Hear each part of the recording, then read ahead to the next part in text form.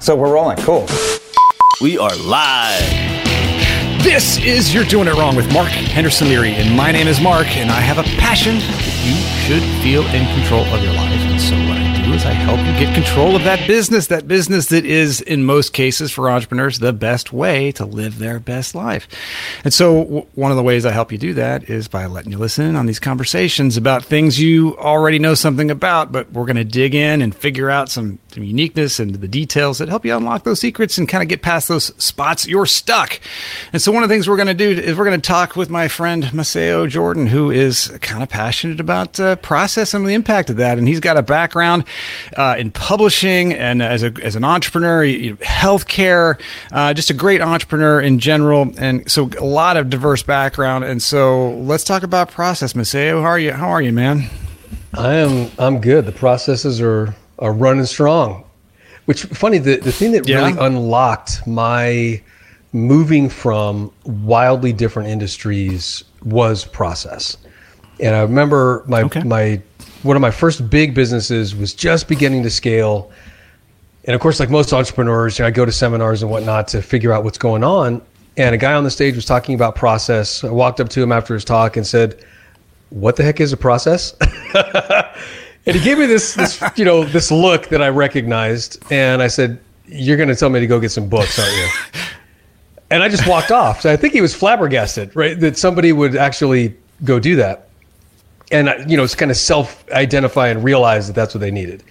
And so I set off on this journey to understand what process was. I got a guy to mentor me. He'd created two businesses that were making $100 million in sales every year, meaning repeatable sales, which is something different than what most people talk about. When most people say, "Yeah, I created this business and it's got 50 million in sales," that may mean they did 50 million total sales over 30 years. That may mean they did that once, but rarely have I seen a business that can year in and year out produce that revenue. And so here's the difference. 99% of businesses that I've worked inside of wake up every day what I call broke, meaning they've got to kill something and eat it every single day. And that comes in the form of, usually Facebook marketing or Google marketing or something like that. And so truly, if entrepreneurs really want to create an asset, if entrepreneurs really want to free themselves in the sense of their business gives them freedom, you've got to start thinking in terms of processes. Otherwise, you're just kidding yourself. You've got great ads or you've got maybe a good digital agency, but you don't have a business. You can't walk away. There really is no freedom. You're just simply chained to it. Okay, so what does that mean? So how did you first start cracking open process? Obviously, a better question. What the hell is a process? Right. So a process is a set of steps that you do in your business to get some kind of result. Right. So what that means is you better understand what all the steps are in your business. Now, I know entrepreneurs are sitting there on the, listening to this, either mistakenly thinking, "Oh, I do that already," or thinking, "Well, that's impossible." And I assure you it's not. Right. I mean, I have processed out marriage, dating. I mean, literally, it doesn't matter what you want to do. I mean, if you want to process out how to be passionate, I have a process for how to be passionate. And so anything that you can think of that we are going to do as human beings, you can break down into steps so that you get a result, right? What a process does for you is, number one, it makes you think about your business. It makes you think about your business and all of the different parts. And then it makes you think about, okay, how do I go from step 1 to step 90 in order to get the result? Let's take a coffee shop. It could be walking up to the coffee machine, check to see if there's water, make sure that there's actually coffee somewhere around, make sure you've got a filter. You can kind of work through this in everyday life. And you can also start to get really fine-grained where you can get into the quality of it, right? Because with coffee, some experts would say, "Oh, it needs to be brewed at 190 degrees Fahrenheit exactly." Some people say, "Oh, no, it's got to start out at 165 degrees exactly and go up to 190. Right? So you can even get into things like that. What's the quality? What affects the quality? And then most importantly, you actually have something that you can test against to look at the outcome and understand, am I getting the outcome that I want? I love this. This is worthy of a snapshot. The picture you painted was not training. I mean, there are some things you could train, but especially it really landed for me when you said we can test the outcome. Yep. It is higher level. It is understanding the significant pieces of the process that are worth measuring. Yep. And it means if you're going to do that, you're going to have to simplify it. You're going to have to get it down to something that's comprehensible. Like your brain has to be able to, from a high level, zoomed out, understand the steps. And it reminds me the first time, and I didn't know this at the time, but looking back, the first time I understood the importance of process was when a tech on my team, I ran an IT services company, and the guy said, upgrading the server, the process stopped, and it deleted the database. Okay. Are you going to restore the database? Here's the database. No, unfortunately, there's no backup of the database. Okay.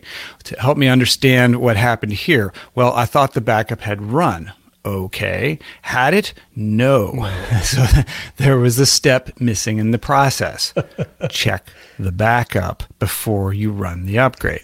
Right. And what's important about that is that it's not important that I teach that individual how to check the backup, because if he doesn't know how to check the backup and he gets to step 3 and the step says check the backup, he knows it's a step and he can say, can I get some help checking this backup? And we can solve for that. But if my process is either absent or missing step 3, he doesn't even know to ask. He doesn't even know that it's a step, and he sails right through it, and we've not measured a critical piece of the process, and we pay the price. And that's true. Actually, what happened, that's a real case. The database was lost. They lost all their email. That's end of the story. Brutal. Well, so let's go back to training, right? Most people, when they think about training, they're, unfortunately, they're going to go to a seminar, something like that. And what I'm talking about is more fundamental like that, more fundamental than that. You've got to think in terms of methodology. So in my world, methodology is the how you do something. I think everyone would agree if you're going to grow a business, you eventually are going to be training people. Most people don't think about how they're going to do that. And what winds up happening as a result is you get this tribal thing that goes on, right? So you have silos of information. Some people know, how to back up the database. Some people know that there is a database. I mean, it's very much in this little sequestered area that most people don't have access to, meaning like literally they're kept from it because, people kind of do that. They get territorial, or they're kept from it just by the nature of the work, right? They don't encounter it enough. They don't go over there enough. So they think, oh, that's not my area. I don't need to worry about that. So if you have a methodology that says, let's take a page out of, my buddies in Special Forces. When you get to a Special Forces team, eventually you're going to be trained on every job in your 12-man team. So you've got somebody who takes care of the weapons, somebody who takes care of the explosives, somebody who handles the radio, somebody who handles the medic duties. Well, eventually you're going to do all of that. Well, why would you do that? Well, because somebody might get shot. I mean, just to put it bluntly. Well, but in business, the equivalent of that is somebody calls in sick. So you've got a big client, a big project, somebody, like my car battery just died today. Somebody's car battery dies and they literally can't get to the thing. Well, what are you going to do? So if your methodology is that you cross-train, maybe you won't do whatever you're trying to do at 100%, but it's going to be better than 0, which is what it would be had you not cross-trained. So all of that said, that's a methodology of training. How we train is everybody gets cross-trained, right? So with that methodology, you start solving for future issues, which are really the unforeseen, right? It was Donald Rumsfeld who years ago got made fun of quite a bit because he said it's the unknown unknowns that we have to worry about. And of course, all the pinheads of the world were like, oh, that's so stupid. When I heard it, I was like, exactly. So how do you train for the unknown? It's really important. Yeah, absolutely. So in business, what torpedoes a business is going to be the unknown unknown. The way you reduce the risk of unknown unknowns is you have a robust training methodology. So you have cross training, you have written processes, And then in your trainings, you train to the written process so that you get the result, right? And then you have a feedback mechanism. What's the feedback mechanism?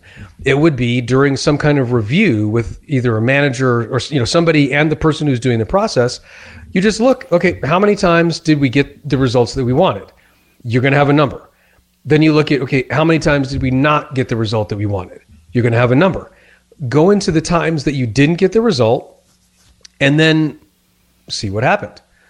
What you're going to find out if you kind of start like most businesses do is that you weren't tracking. Then you're going to realize, oh, well, maybe we should track like compliance, right? Did you follow all the steps? How do we do that? Maybe you have a web form. You know what I mean? It's like the beauty of a process is it forces you to be a good business owner, meaning you're focused on what you're doing and how do we deliver reliable results. Not that you're trying to turn people into robots, but that you're giving people a way to express themselves and their artistry, but inside of boundaries so that you can be sure to have that end result, which, by the way, is what clients want. Like no client in the world wants their email database, deleted, just 3% of the time, right? It's just 3%. It's like, no, I want 0% of the time I lose my email database. Yeah. So there's a lot goes into that. And so I actually want to kind of rerun through that as well. There's two ways people can think about this. And one is if you're in a relatively sophisticated, already process-oriented culture, say it's a healthcare organization, you've got process, right? So in what you described, let's just check and analyze the critical steps. And you want to minimize the choices. And the phrase is escaping me right now, but it keeps coming up a lot about, it's not the tyranny, but it's the... what's the issue when you have too many choices? It comes up. Dan Pink talks about. Oh yeah, I've heard people talk about the tyranny choice.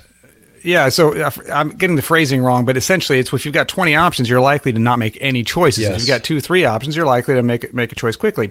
And so if you walk into a process, and say healthcare is a good example. So you are given a patient with a situation, and you're having to figure out like what the next step is. Who should I bring into this? Well, how do I diagnose? What's the first question I ask?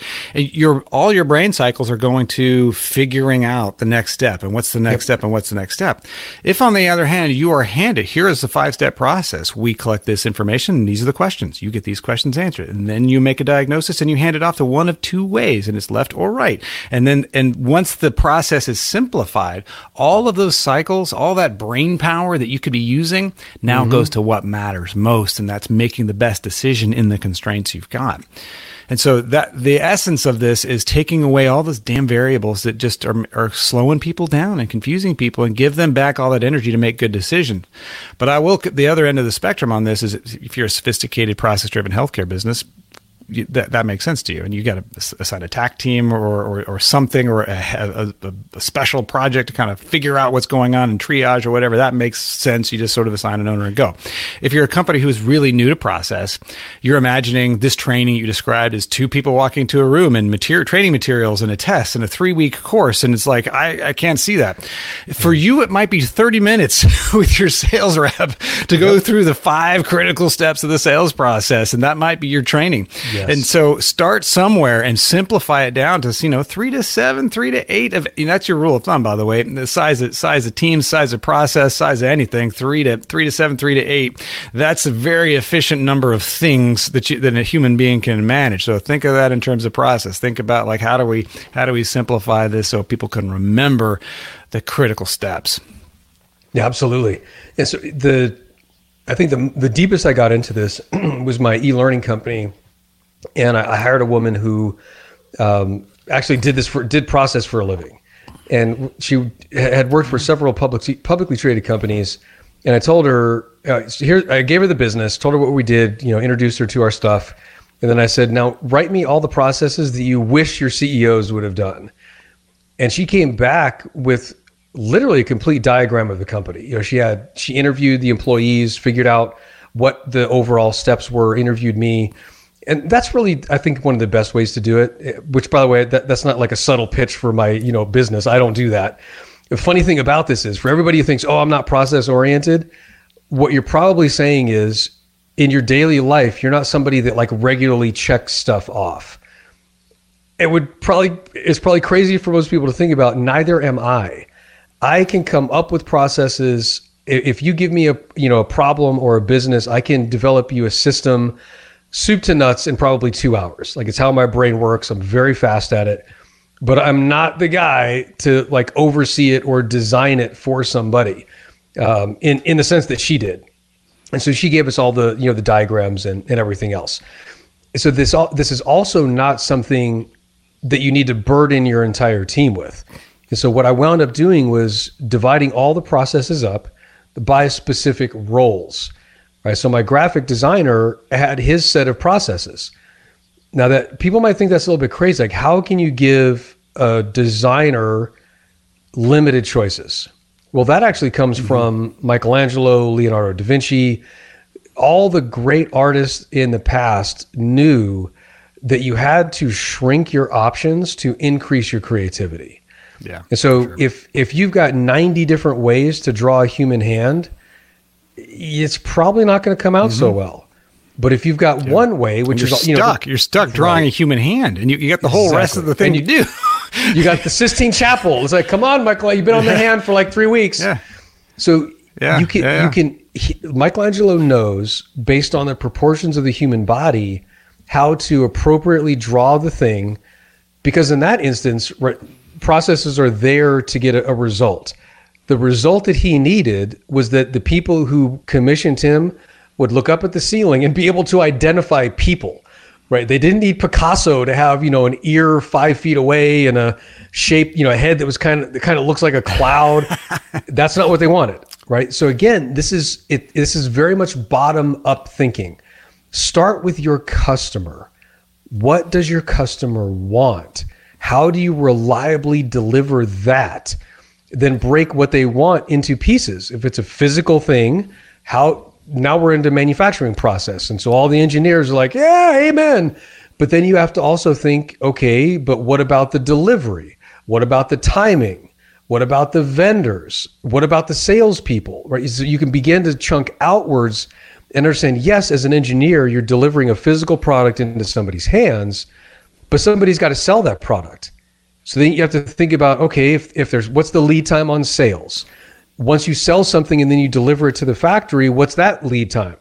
And so then as an engineer, you can stop only thinking about the one object that you're supposed to make and deliver, and instead think of it as part of the overall system, which is really the bigger piece of this. Is once you've broken your company down into individual processes, all the steps that you need to do to deliver your thing, what you'll have is a system, right? So business is a system of processes. Once you chunk up to that level, as an entrepreneur, that's where, in my opinion, the real meat is, particularly if you want to grow and build a really big business, because you'll start to think about the way your company interacts, and then you as a leader will then have your processes, right? Meaning you can go to somebody whose job is to, run manufacturing, and you're going to be able to think about manufacturing as it relates to sales, as it relates to your deliverables, right? You're getting crap shipped to your factory. When do you need it? How many do you need? And then how do you integrate the pieces? It really becomes magical from the leadership standpoint at that point. So let's talk about the magic. So even going back to the Michelangelo analogy, a lot of people I talk to in the early stages feel they have a fear that process is going to dehumanize the business. Yeah, and we see the exact opposite of that. And I think about, like, we take away options. We need to be able to have flexibility. Well, explain, show me artists whose name most people know, who are historically, significant, who were versatile to do anything. That's not it. The artists we remember, they're artists that were inspirational, had a style, they had a way, and they weren't trying to be like each other. They had their thing. And so you don't need to be able to do anything. You need to be able to do your thing at the highest level. And to making it real practical, when I talk about process, I always refer to the 4 seasons approach, which is you must systemize the predictable so you can humanize the exceptional. And that is, if you need to know your client's preferences for wine or not drinking, you should ask that question. And that's a process. The human aspect of that is, what's the answer? how do you fulfill their preferences? And if you have it built into the process that at check-in, and you've got a database, and you've got a way that anybody in the hotel can look at their phone or get the kiosk and find out this person doesn't drink or whatever the preference is, that's a process that allows people to exceed beyond comprehension the exceptional ability for a human to really do something powerful with that. So they have to go together. You can be artful, creative, powerful human by simplifying the parts of the process that just don't need to be discussed. And there's a handful of them that you could really make automatic and give people back their creativity and their ability to contribute. Yeah, right. And processes don't have to be micromanaging, right? So in the Ritz-Carlton, they basically divide up all of their responsibilities to floors. So everybody that's on a particular floor, that's their zone. And basically each floor, sometimes in some hotels or properties, individuals will have the authority to spend up to $2,000 to make something right for a customer. So the very simple process is, when problem occurs, spend up to $2,000 to fix it. That is a process. It's got two steps in it. It's crystal clear. Absolutely. And absolutely empowering with a lot of options, without right? question. Lots of options. Yeah. Which, that includes running down the street, going to Tiffany's. You know what I mean? It's like, as long as it's less than $2,000, I don't care. Were they happy? So what's the end result? The customer says, I'm happy. Nope. It's as simple as that with the process. Now, I want to give a cautionary tale. What drives me nuts about American Express is when I call with a problem, their people are obviously reading off of a script. So let's talk about dehumanizing. Yeah. Here's how you dehumanize in a process. Call center employee answers the phone via computer. On the computer screen is their process, i.e. a script. That person then reads, "Oh, I'm sorry, Maceo, that you are having this problem. We will endeavor to fix it today." Which is how they basically sound. I mean, because these people they're not native English speakers, probably. So sometimes they get the inflections wrong. But there's a lot that goes into that. Using other cultures, especially when you're talking about scripting. But the main dehumanizing thing is, as the customer, I could care less if you're, a Filipino, you're in India. I don't care. What I care about is that you really care that I've got a problem. And when I hear you reading a script, and every time I call in, it's the same script, I know that this person who's talking to me doesn't really care. And in fact, sometimes I'll even say that to them. I'll say, well, I know you don't really care, but here's my problem. And on occasion, the other person on the other line will kind of laugh, right? Because they know that they're just reading a script. So that is exactly what most people think about when they think about process. Yes, that's a process. Yes, a script is a process, and that's process done badly in a really big organization. Yeah. So even at Amex, I don't know how many billions they've got in the bank, but they still do it wrong. But here's why they do it wrong. They do it wrong because the management never calls in with an actual problem, right? So if I'm in an emotional state where I'm upset, what I want you to do is to authentically empathize with me if you're going to go there at all, right? So that in English, or so to a native English speaker, it'd be something like, "Oh man, Maceo, that's horrible," right? And so what's happening is that the person who is saying that is actually picturing an experience that they had, right? So like I said, I can process anything. So if you want the process for empathy, when someone comes to you with a problem, then on the step one on your person's sheet should be, think of a time when you had a similar problem. Pause. Now read this.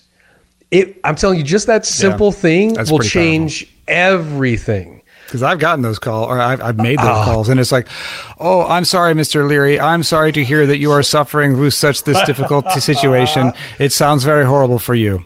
Right. Please hold." What? Exactly right. Very close to that. Exactly right. It's just this, and I know the person on the other end of the phone doesn't want to be that way. But so anyway, like I said, I can process anything out because it is possible, right? As humans, we live our life in discrete steps, right? We go from one thing to the next. And so what we're tapping into is something that we do automatically, but the example that I gave is a way to really unlock thinking about process. Yeah, for sure. And then also understanding how to train for process. Right? Yeah. So the training, the example, and when I talk to people about process, I try to make the distinction between work instructions and process, and even procedure for that matter. And so I've loosely copied what I believe are somewhat standardized definitions of those two. And processes, as you're describing, sort of these checkpoints. Procedures is sort of like, there's a few bullets. There's a kind of there's a way this is done. There's a sequence of each of the steps.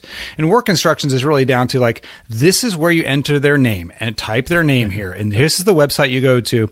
And that's important for training when you're ready for it. And it sounds kind of like, in those call center situations, they've given them some work instructions that we don't particularly like. Right. And I would like them to improve that. But we're talking to entrepreneurial companies now who have the ability to avoid that pitfall. And they probably don't have the level of scale that's going to require them to prescribe work instructions of that detail. And they're going to get a lot of bang for the buck out of process, which is, here's the step. Here's when you find out, you empathize with them, reflect back to them what you've heard. And that's the end of the details, right? Because if you say like, reflect back to them what you think you've heard in your own words, like most people, if they're, in the same culture as the caller, they're going to be able to figure something out about that. Right. And so what is, going back to the concept of what is process, I kind of listened to you describe, when people are thinking they don't really follow process in their life, and they're not process oriented people. I'll argue everybody is, whether they know it or not. And I just sort of challenged myself to figure out why that would be the case. And here's what I came up with: that we're all creatures of habit. The data are in.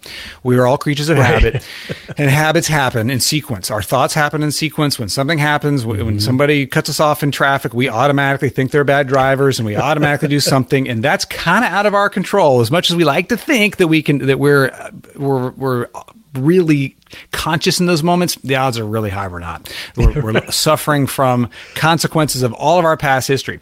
So a habit is something, if you want to develop yourself, you've got to sort of figure out what habits are better for you. And if you want to study habits, I'm happy to talk about that. And it's a phenomenal subject. But to me, the light went on with a process is a habit for your organization that is intentionally built to provide a very specific outcome. And so if you want things to automatically get that specific outcome, design the habit, make it simple, make the sequence of events very predictable, and you have the opportunity to intervene and tell people what is step 2 look like when we typically get the best results, and make it possible that success is no longer an accident, and give people back the best fighting chance of having a great outcome. Yeah, so I'll give a process for lessening your road rage. So in fact, just yesterday, I was driving to get my daughter from daycare, and here's what drives me nuts. People that are in double turn lanes, right? So there are 2 lanes that can turn right. And so people that are in like the rightmost lane, so imagine it, you've got 2 lanes, one on the left, one on the right. You turn, and then the people on the right want to cross like 4 lanes of traffic. My thinking is, dude, just get in the friggin' left lane, right? Then you're not like jamming in between everybody. That is the way to get Maceo into road rage, which of course I'm judging everybody else, right? They should do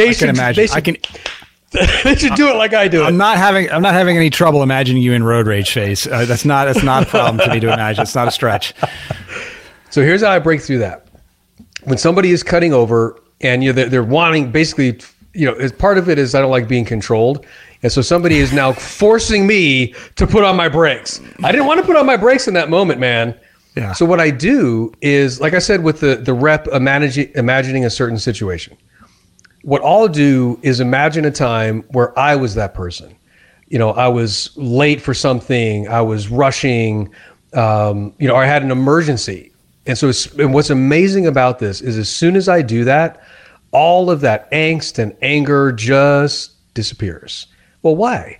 Well, because I've just empathized with where that person may be. I mean, in fact, that turn actually, most people are trying to go into a hospital, right? So this is the level of my ignorance towards other people's plights. They're probably going there because like someone's on their deathbed. You know what I mean? Right, and I'm like, I don't care. Get in the left lane, dude. Plan better. Yeah, exactly. Plan better when you're going to somebody's, death throes. My goodness. You need better process. So anyway, that's how blind I can be personally. Yeah. But so once I get into that situation and I go through that process or that habit, I now release it. Well, what's amazing about that is I've started to do it earlier in my drive. Right. And so I tend to drive fast, which you can probably imagine. And so my habit now is as I'm getting on the freeway, maybe doing a little bit over the speed limit, just a couple of miles, nothing excessive, of course. I start prepping myself. Right. So I start thinking about those other kinds of situations, meaning, the times that I was able to think about somebody else's situation when they were trying to, quote unquote, cut me off.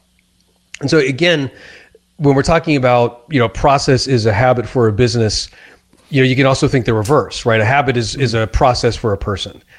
So what my point in this is you can harness the power of this kind of thinking for quite literally every aspect of your life, right? So if you're a typical guy, you're going to get off of work, you're not going to take any time to decompress. So you're literally walking in, carrying whatever else, you had with you. And so you may not show up as the best possible version of yourself, is the way we like to say it today, to your kids, your spouse, right? Yeah. Not the best possible version of yourself. Right. That's an understatement for sure, yeah. You can access the same thing in that moment with a similar process. So it could be, whatever your pet peeve is. Like maybe you want to come in, you just want to sit down, or you want to do something, and somebody interrupts that. Especially if it's your kids, if you access some of your memories, and you don't need to go to painful memories, but if you access some of your memories, like when you were excited for your mom or your dad to come home, like that feeling that if you access that in that moment, let me tell you what, you are going to be a completely different person, in an instant. And so getting into that process, that habit, you don't need a ton of prep. You don't need, 57 years of therapy. You can literally do this in that moment. But then of course the process would be, when family member comes up excited, access, memory of being excited when you were a kid, your body and your brain is immediately going to feed you that information. So what's that information? The feeling, the joy, the wonder, the excitement, the togetherness, all the things that we talk about that, breed intimacy and breed good marriages and good families. So the beauty of process is rather than being constrained, if you think about it in terms that I just described, the process is actually what unlocks all of that freedom and all of that creativity. And so I think too often as entrepreneurs, we tend to think that we've got our business over in one corner and we've got our family in another corner, we've got our friends somewhere else. I'm saying, no, humans are humans wherever you are. And so if you can perform in your business, you can take the skills that you're learning over there and apply them directly in your family. You can apply them with your friends and your sports teams. And overall, not only is your performance going to be better, but your relationships are going to be better, and you are going to become a better leader in your environment. It's just, obviously this is a big deal for me, but I mean, this is a truly magical thing. No, I love it. And some light bulbs are going off for me because I've said so many times that this is the way to humanize the process. But what I realize I've stopped short of is that if you've never done it, you don't know what the process steps could really look like. And one of the things that you're highlighting brilliantly is that you get to choose what the step is. Right. And you can choose a very intentionally humanizing step if that's what you need, or you can do something very procedural if that's what's appropriate as well. Yep. I mean, you can triage and you can approve and you can unapprove and you can do things that need to be happen in a decisive. Does it hit the metrics? If we're going to approve a loan, does it need to hit some metrics and there's no human component? That might be part of the process, or you might really put a human part of the process, because if you really need creativity, you can put the step that says ideate. You can say, get in a room with 3 other creative people for 1/2 hour and brainstorm ways to solve the problem. If you're in a design firm, you need a clear process to get somebody a proposal on time with a price that makes sense. You have no choice about having a process. And so, of course, intuitively saying it now, one of your steps in the process would be get creative. And maybe you got to say between 1 day and 3 weeks, it's going to take us to create the creativity, but you size that and make sure that generally needs to happen at step 2. And after step 2 goes to step 3, someone has to go and price it. Yeah, you got to price it.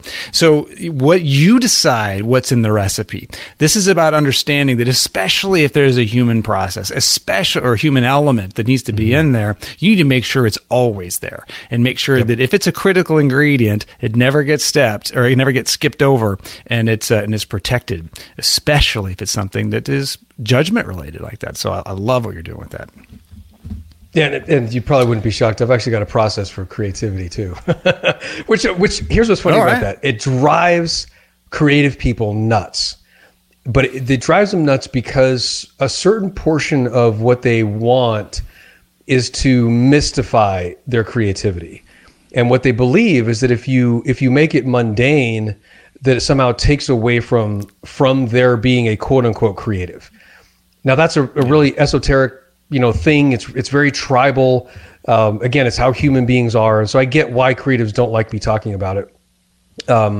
But Edward de Bono is the author's name. He's got a wealth of books on this. So I won't pretend to be the expert that he is. I was actually trained in some of his techniques really young. One of the easiest and best is called the thinking hats, which is literally a process for creativity. He uses different colors for the hats. So is it 7 hats? Is it 7 hats? It could be 9 hats. It's a lot. I cut it down, right? I use about 3 of the hats, just because it's like, okay, you don't need. And he even says it in his book. He's like, let me give you a complete system. You can pick and choose what you want. So I'll use the thinking hats as a concept. Another way to think about it is lateral thinking. If you really want to make it simple, here's all you have to do. Because I hate brainstorming. I'll just say that up front. Because not everybody deserves to have an opinion. In brainstorming, though, right, I love it. If you have people who are qualified to have an opinion, what you do is get them to come up with the craziest idea first. Doesn't matter if it's going to work. So the reason why you want to start with people who have the experience to have an opinion is you're going to get crazy ideas, but crazy ideas that actually might work. Whereas with inexperienced people, it's like you get a lot of stuff that's just like, okay, that's never going to work. Like no matter what we do, it's never going to work. So. Well, and actually, I think it's a packaging thing. Sometimes the expertise is knowing how to tie it down. So the experience is like, my idea is no more or less crazy than the inexperienced person. But when the inexperienced person describes it's not packaged digestible. The experienced person can say, and here's kind of why this could work. And so that's don't underestimate the importance of the believability. Could be. I'm not sold. Right. Again, I'm not. Well, my personal experience is, I'll tell you, my personal experience, I've dismissed a lot of ideas from people who package their ideas, and I'm like, you're not right. That couldn't be possible. You don't have the credibility to do that. Only to find out that I was wrong. And so what I've learned in that with those people who really have the experience. They have a better vernacular. They have a better way of describing things, and they can bring more nuance. And maybe that's just my personality.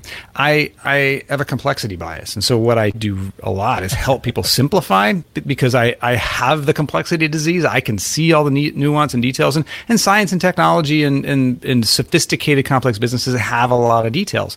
And so a powerful discipline is to simplify that. So if I'm in a complex mindset and somebody brings me a simple solution, I'm like, you're out of touch. So a really experienced creative person in that space can bring with it the credible details that allow me to say, like, all right, this is in a context that's relevant. You're not completely clueless to what we're trying to do here. I don't see it quite landing yet, but you've at least earned more airtime for me. And then we can go from there. But the person who shows up with no contextual nuance, I'm not listening to. I'm not good at that. And that's a weakness of me. Yeah. Well, the lesson there is don't invite Maceo to your brainstorming sessions. Sorry. Anyway, And again, the simplest process for creativity is start with the craziest ideas first. And this actually is from one of De Bono's books called Lateral Thinking. Right. So what he does in the Lateral Thinking book is unpack, like, what is creativity? Can we really understand it? And obviously you're going to get people from all camps. De Bono's position, and obviously mine, is, well, for the most part, like 80% of creativity is going to be in lateral thinking. How can you run something out to some extreme? How can you go to some crazy level and then from there come backwards? What you wind up doing is you have a simple process for thinking outside the box, right? The problem with saying that, and these seminar cliches just drive me nuts. It sounds great from the stage, right? Oh, just think outside the box. That's not how human beings are. Like we are designed to be in boxes because the world is sharp, it has teeth, and you can fall and kill yourself. And so you don't want to think outside the box in a world like that. You want to be very much boxed in because that's how you stay alive. So we have to be very deliberate about thinking outside the box, but that doesn't mean that it's super complex. Just go with something, go as far afield as you can. I tend to do something that's really silly first because I think humor unlocks a lot of creativity as well. So that's where, like, it's counterintuitive, where if I'm in a brainstorming session, when I start, I'm going to start throwing out like really stupid and silly stuff. So you might say, well, Maceo, doesn't that mean you're not qualified? Aren't you giving stuff that's not going to work? It's like, well, yes, for a specific purpose. So again, the rule here is don't invite Maceo to your brainstorming session, but start with lateral thinking because that's Edward De Bono's idea, not my idea. Nice. Well, I've seen methodology around innovation that is based on the idea of start with the opposite of what you think works, and what you find is when you literally reverse it, you say, like, people want to have fresh food delivered quickly, and okay, well, people want unfresh food delivered slowly. Like, what is that? Right. Well, maybe somebody wants a frozen meal scheduled weeks in advance for some reason. Oh my God, nobody's doing that. Like, what is the utility of that? And that's a good idea.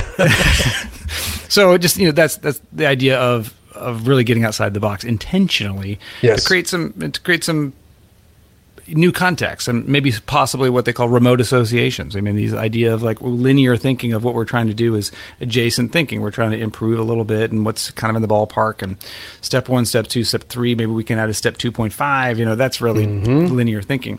Remote associations. What is the relationship between, the price of Bitcoin and our, healthcare? Like, I have no idea. Like, suddenly, there is actually something there. And right. Remote associations are those light bulb powerful moments that most of which are useless, but occasionally they're life-changing. Yeah, don't get me started on quantum entanglement and all of that as well. But I mean, there is a topic for another day. So hold on to that. Right there, we might do that another day for sure. So, actually, we're getting on time here. So we covered quite a lot. What have we missed? What else do you want to make sure we get into this conversation? Because I've actually got some notes that I think I would bring up in future conversations and might exceed our time right now. Well, I mean, there's obviously a lot to unpack, but I think out of everything, you want to start simple, right? So to cap this all off, you don't start off with these really complicated systems or even think that you need complicated systems. It's literally sitting down with someone. Here's the test that Scott gave me when he was training me in this. He said, you go through the process first, write down all the steps, and then sit down with someone that's never seen it before and just hand them the steps. Resist the urge to give them any coaching or any help, and then see what they come back to you with.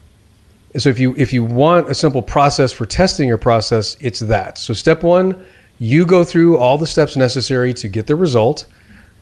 Write those steps down at some point, either while you're doing it or after or whatever. Hand those steps to somebody who's never seen it, never done it. Don't coach them, and just wait to see what they give you. Yeah. And Scott said, look, if they give you something that's about 80% of what you could do, being the person that knows it, then he said, you're done.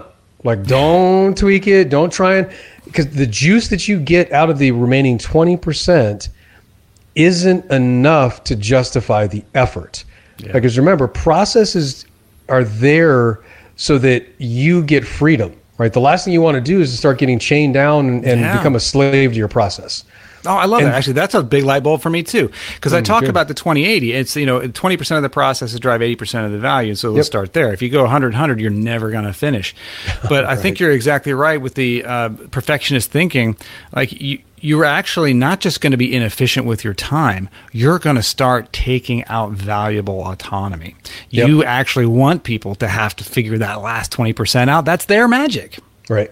Yep, absolutely. And that's where you get something improved. And there might be some step that, you brushed over that actually works better for somebody else. But it's also, some of it's also in the quality of the result, right? So what the 80% means is, did they get 80% of, whatever your 100% is? So if there's an actual rating system, obviously that would be like a 4-star instead of a 5-star, right? So what it forces you to do is to have some kind of measurable thing at the end. So what would 100% be? And then, if you don't really know how to get to 80%, look, just pick it, right? Pick something that would be about 80%. So it's like, again, you don't try and get it exactly right. You said, I think, better what I was trying to say. It's your 100%. Give them 80% of you and let them add their 20%. So it's now their 100%. And that's how you personalize, humanize, empower, and really build something that is scalable and real. Yep. And that comes down to scripting, especially sales scripts, because salespeople hate scripts. So you definitely don't want to get 100% there. But even if you're talking about, like, I'll leave people hopefully with a simple example. Let's look at Starbucks. So in Starbucks, you may not process out making coffee all the way to the point where, you write somebody's name on the cup and you put a little smiley face. But so let's say you left that out. Well, what that leaves then is an employee can do that. They can write the name and they can put a smiley face or a flower or whatever they want. So that would be a version of 80-20. So you could say, well, my 100% is they better have a sticker and a flower and a smiley face. And if you don't have that, that's not 100%. Well, it's like, dude, you want stickers and flowers and smiley faces. Maybe Shireen and John don't. Maybe John wants to put a little army guy in shooting somebody. I mean, that might be a little bit hostile for Starbucks, but you get the point. How many pieces of flair? How many pieces of flair is enough flair? If you see Office Space, right? If you prescribe the number of pieces of flair, then it's not human anymore. Come out encrusted with this, like you can't even hold on to it. Yeah. So then, of course, if I were brainstorming, that'd be like, we have to put like 5,000, little sticky beads on this cup of coffee. I want them to have to hold it with 2 hands, as they carry it away. We want massive bling. Anyway, and I think lastly would be to have fun with it. The lateral thinking, especially, like as you're thinking about these processes, the main idea, is to introduce some fun, some levity.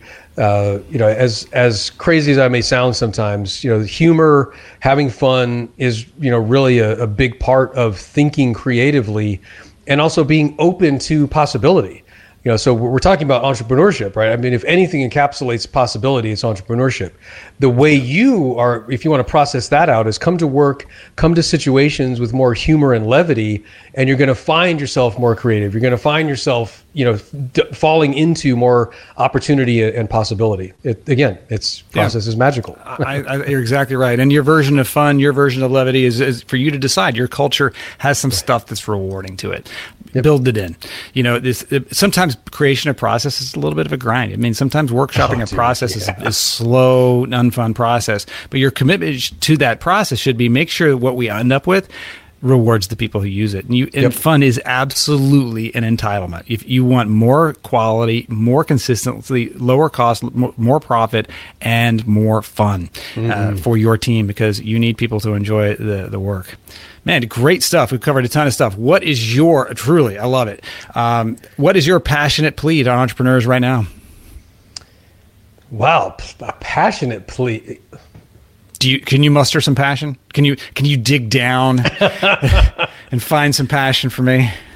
My passionate plea would be to integrate more impact on the world into your thinking.